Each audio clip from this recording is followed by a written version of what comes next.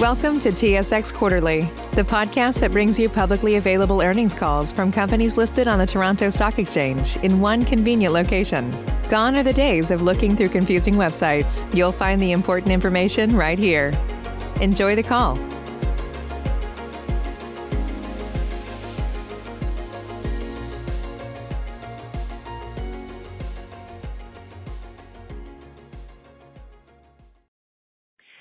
Thank you for attending Wajax 2020 third quarter financial results webcast.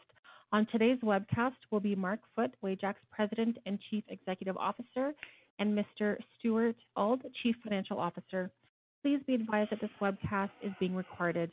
Please note that this webcast contains forward-looking statements. Actual future results may differ from expected results. I will now turn the call over to Mark Foote. Please go ahead.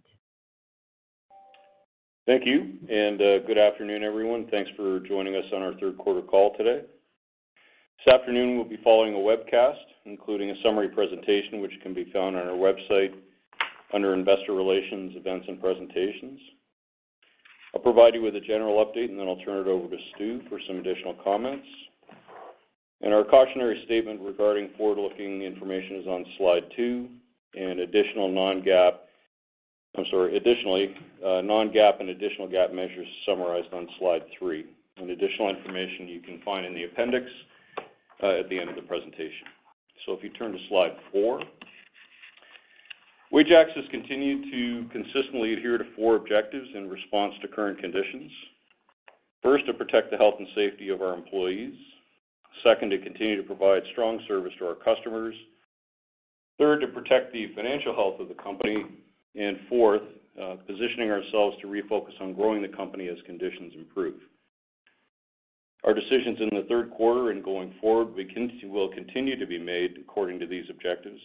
And a summary of our actions is included in the MD&A and the news release that was issued last night. On behalf of the management team and the board of directors, I want to thank our employees for their dedication, commitment, and flexibility during this difficult period. In the quarter, the team's efforts resulted in consistently strong customer service scores, excellent workplace safety results, and their efforts contributed to year-over-year improvements in cash flow from operations due to ongoing efforts to reduce inventory and to manage costs. If you turn to slide 5, revenue of $340.6 million was down 7% in the quarter. Revenue in July was weak on a year-over-year basis. While still down, improved a bit in August and was higher on a year-over-year basis in September. We'll have further revenue commentary in just a moment. EBIT of $14.3 million was down 8% in the quarter.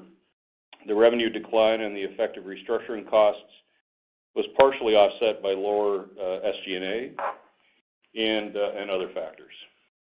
We will address the restructuring and the application of the Canadian Emergency Wage Subsidy just shortly. Adjusted net earnings of 50 cents was down 4% in the quarter. Adjusted earnings reflect the exclusion of the after-tax cost of $5.6 million in restructuring, a $1.2 million gain on property sale, and a $1 million non-cash gain on mark-to-market of derivative instruments. Year-to-date TRIF rate of 0.99 is 32% better than last year. We're very proud that the team has continued to reduce the number of injuries and has implemented a wide range of enhanced safety protocols in order to improve safety during the pandemic, which has benefited our employees, our customers, and our business partners. We turn to slide 6. This slide shows an adjusted earnings bridge, which provides us an opportunity to discuss the restructuring that was completed in the quarter. The corporation made the difficult decision to reduce the size of the workforce by approximately 8%, or 243 employees. The associated annual compensation cost of the employees released is $19.3 million, and a major portion of which will not be incurred in 2020 due to the majority of these employees being on temporary layoff in the second and third quarters. While the immediate primary driver of the workforce reduction is volume related, the corporation believes that a material portion of these savings will be structurally maintained as volumes improve. Reducing the workforce is a regrettable action, and the company has endeavored to balance customer service anticipated volumes, and costs in order to minimize the effect to the extent possible on our employees. Recognizing that, the company is pleased that approximately 300 employees, or 34% of the staff that was originally placed on reduced hours or temporary layoff in the second quarter, have now returned to full-time hours.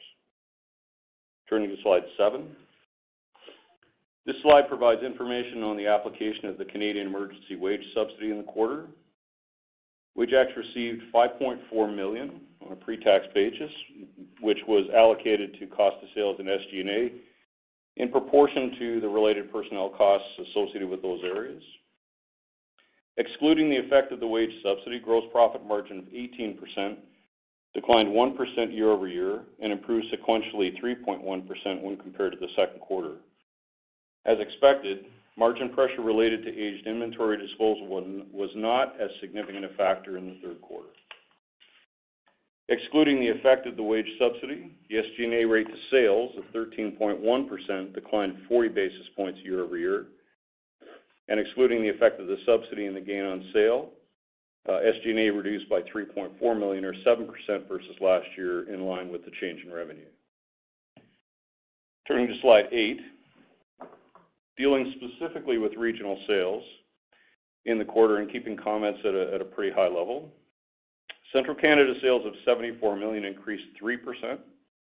We continue to be confident in an improved long-term position in the Ontario market and saw evidence of that in the third quarter. September sales were particularly strong. Eastern Canada sales of $137 million declined 10%.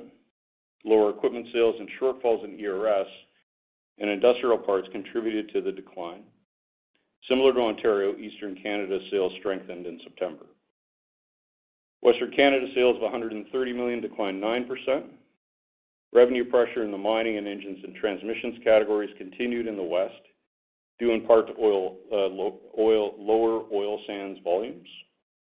And while the trend in September did improve slightly, total volumes in the West were not as positive as the gains seen in Central and Eastern Canada. Indicators on oil sands activity are more positive looking forward, recognizing those effects are yet to be seen in our results. You'll turn to slide 9. Sales by type of transaction is shown on this page, and in addition to what's listed here, 2 additional points to consider. First, in product support, approximately 81% of the decline in sales relates to Western Canada, the majority of which is due to lower oil sands activity affecting the mining and engines and transmissions parts and service sales. And in ERS, sales increases relate to the acquisition of North Point in January 2020. The company remains very pleased with the performance of the recent acquisitions of both Groupe Delhomme and North Point, and continues to review additional ERS acquisition opportunities for execution when market and balance sheet conditions are appropriate. If you turn to slide 10, this slide summarizes our sales at a category level for the quarter and year to date. Noting that market conditions are broadly affecting our business, sales contribution from our targeted growth categories in the quarter increased 7.5% based on flat sales in construction and gains in material handling and engineered repair services. I'll turn the call over to Stu. Thanks, Mark. Please turn to slide 11 for my comments on backlog.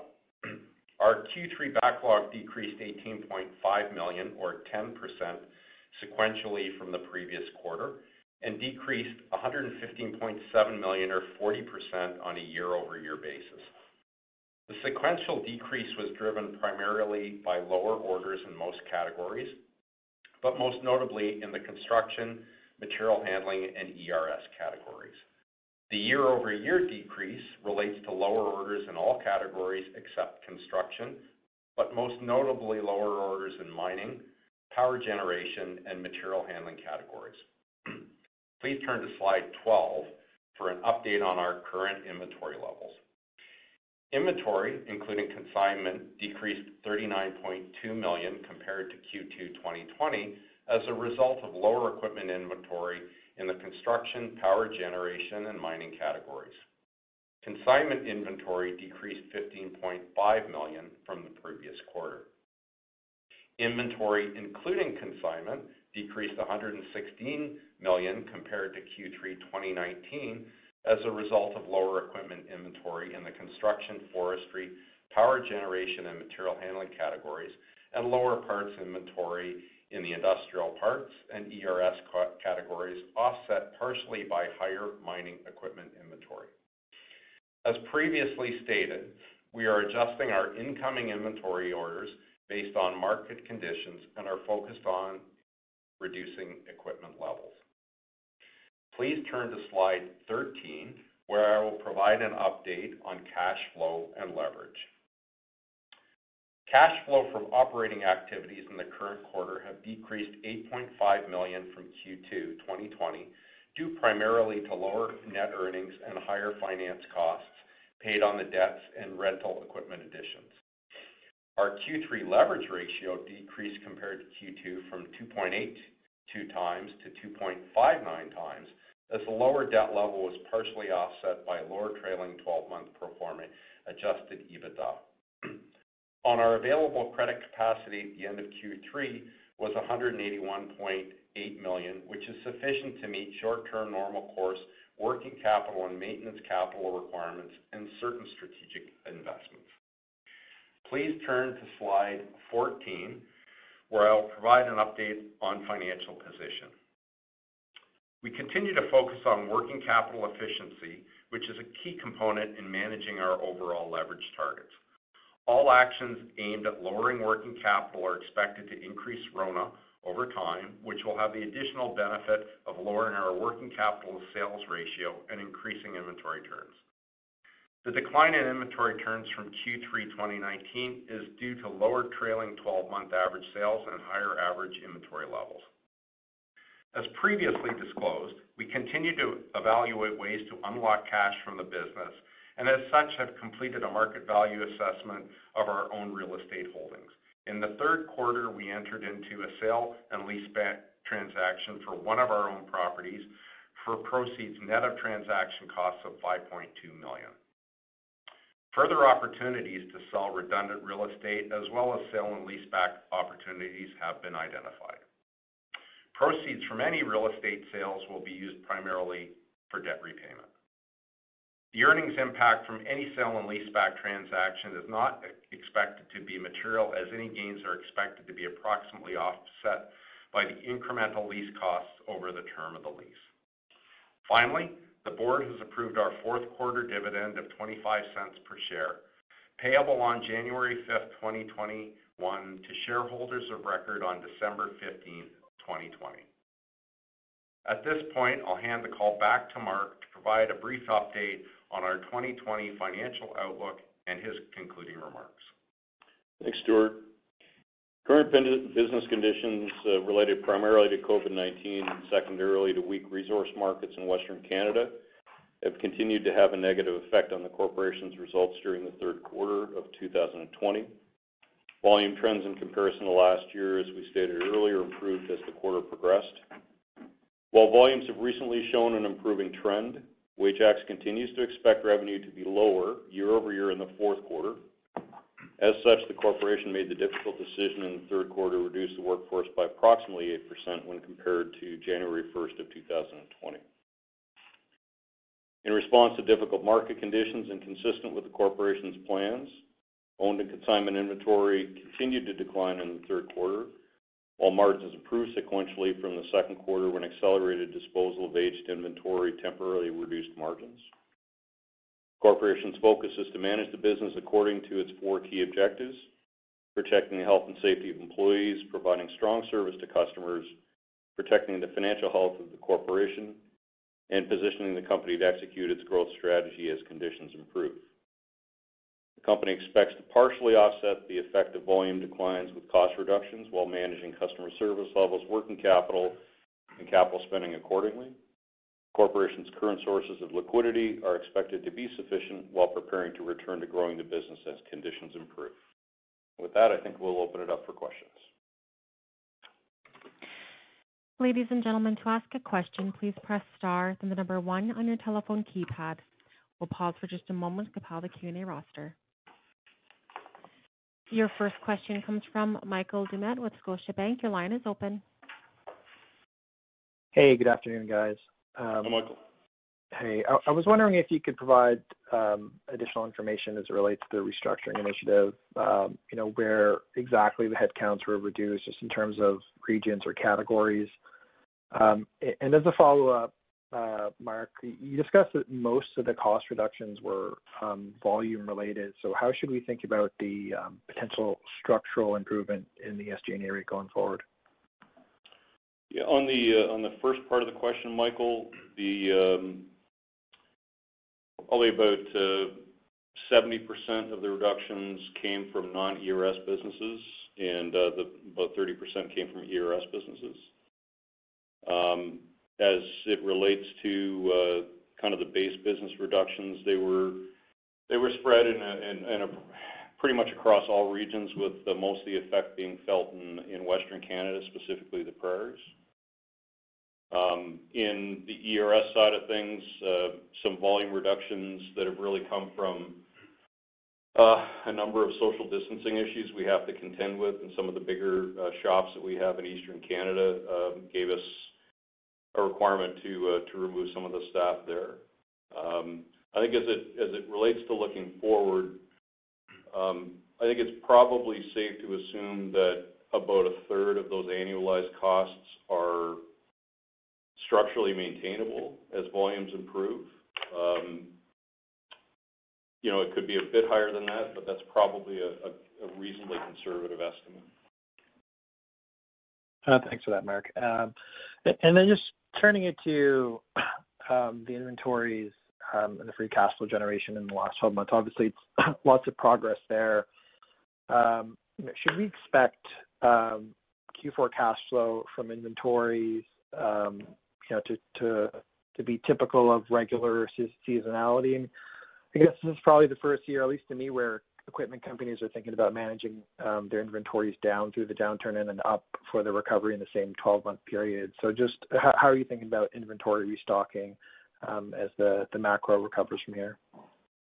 So at this point, at least to the end of the year, we're still working with our vendors to manage those inventories slightly down for the balance of the year, and not really have to start placing significant orders until early next year.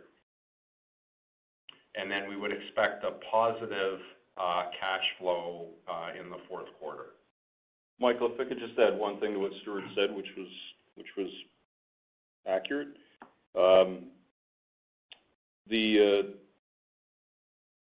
The equipment inventory levels in Wajax really have only been an issue in construction. Outside of that, the equipment inventory level has been actually quite good.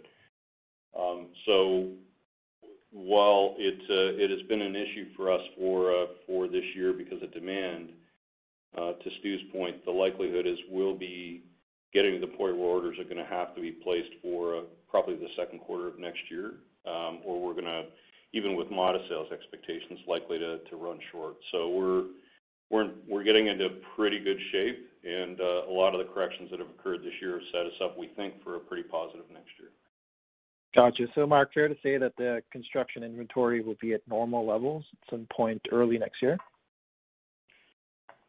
Yeah, I mean, I think if you look at the inventory chart that Stuart had in the presentation, the targeted growth categories, which construction is the biggest contributor to, are running at inventory levels that, pretty consistent with a couple of years ago now. So we still have some consignment inventory to work through, although the net consignment has come down quite a bit.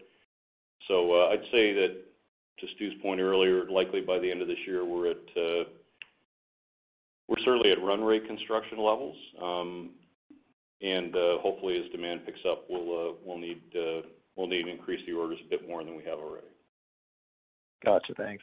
And then just maybe one more before I pass it on. I mean, I'd like to sort of get your take on Q4 sales trends. I mean, you indicated on one hand that you were up in September, but that you expect sales to be down in the fourth quarter. Just help us reconcile the two, please. Thanks. Yeah, the sales volumes on a month-to-month basis in the third quarter were, it'd be difficult to spot a trend there.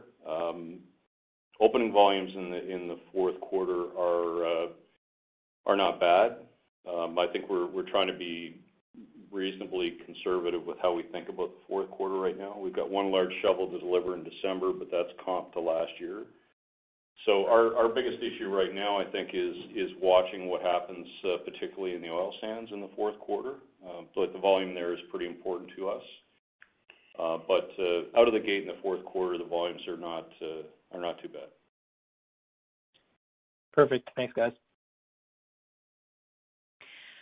Again, to ask a question, please press star, then the number 1 on your telephone keypad. Your next question comes from Brian Fath with Raymond James. Your line is open. Yeah, thanks. Just looking for more color on the margin compression in parts and services for the quarter. Okay. Call it 80% of the sales reduction is Western Canada. Most of that's in the oil sands. That's our most profitable parts and service business. And really the primary area of margin compression is product support, and a bunch of that is the labor side of things. Now, mix is hurting us from an overall parts and service business because, as I said, the oil sands business is the largest contributor to our parts and service profitability. But we saw actually reasonably strong margins in equipment in the quarter, good margins in ERS. We saw a wee bit of a decline in industrial parts, but that's primarily because of the shift from in regions and some weakness in the West. And we did see some compression in parts and labor margins, particularly driven by the West, but the labor margins were probably the bigger issue. Okay, thanks. And then just looking at the forestry segment, with revenue down 10% year over year, we're just seeing record profits from lumber companies and forestry companies heading into year end. Do you expect a bit of a lag effect in activity levels and maybe a pickup in 4Q for that sector? We're expecting actually a reasonably strong year in the forestry business. We've yet to book we yet to finish those sales in the fourth quarter, but we are expecting to have a reasonably good fourth quarter in the forestry business.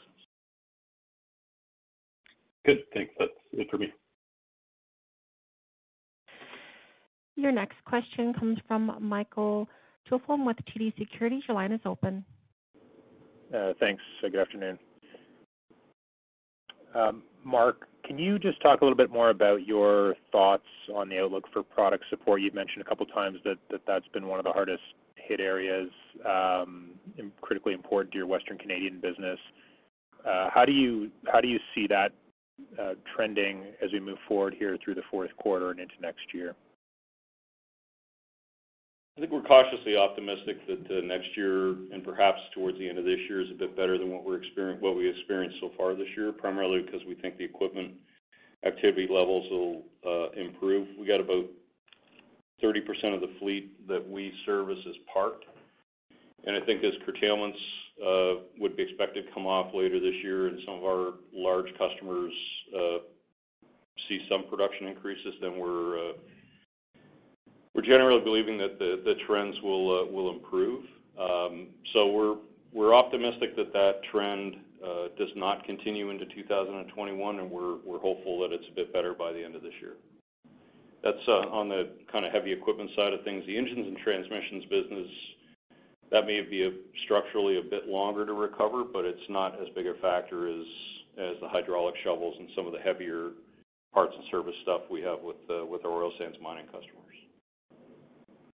Okay, thanks for that. And then just as we think about the fourth quarter and your comment that you do still expect sales to be lower year over year, if we look across the various product categories, I mean, you just spoke to product support, but as far as some of the other areas, would you expect sort of a similar distribution in terms of, what's contributing to the declines, or is there anything that you see sort of coming back more quickly or frankly, or for that matter, falling off a little bit in the fourth quarter as we think about the other categories? I would say that in kind of a distribution by sales type, I think product support is going to continue to be a bigger issue for us than some of the other lines are. We may see a bit of an improvement in some of our ERS volumes, but I'd say that product support, at least for the fourth quarter of this year, we're expecting it to continue to be a bit of a drag on the results. Okay. And then just in terms of the the CEWS benefit looking forward, do you again expect to realize some benefit from that program in the fourth quarter? And if so, is there any way to help us think about how to frame that? If we do, it'll be a lot less than what we saw in either Q2 or Q3. You have to wait until the month happens to do the calculations. So we expect there'll be some benefit, but it's going to be much lower than either of the last quarters. Okay, that's all I have. Thanks. There are no further questions. Get up at this time. I'll turn the call back over to Mark Foote. Okay, well, thanks very much for your time today. We appreciate that and look forward to talking to you again at the end of the fourth quarter. Thank you. This concludes today's conference call. You may now disconnect.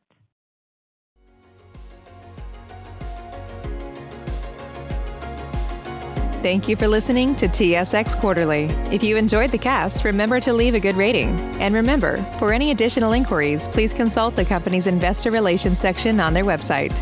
See you next time.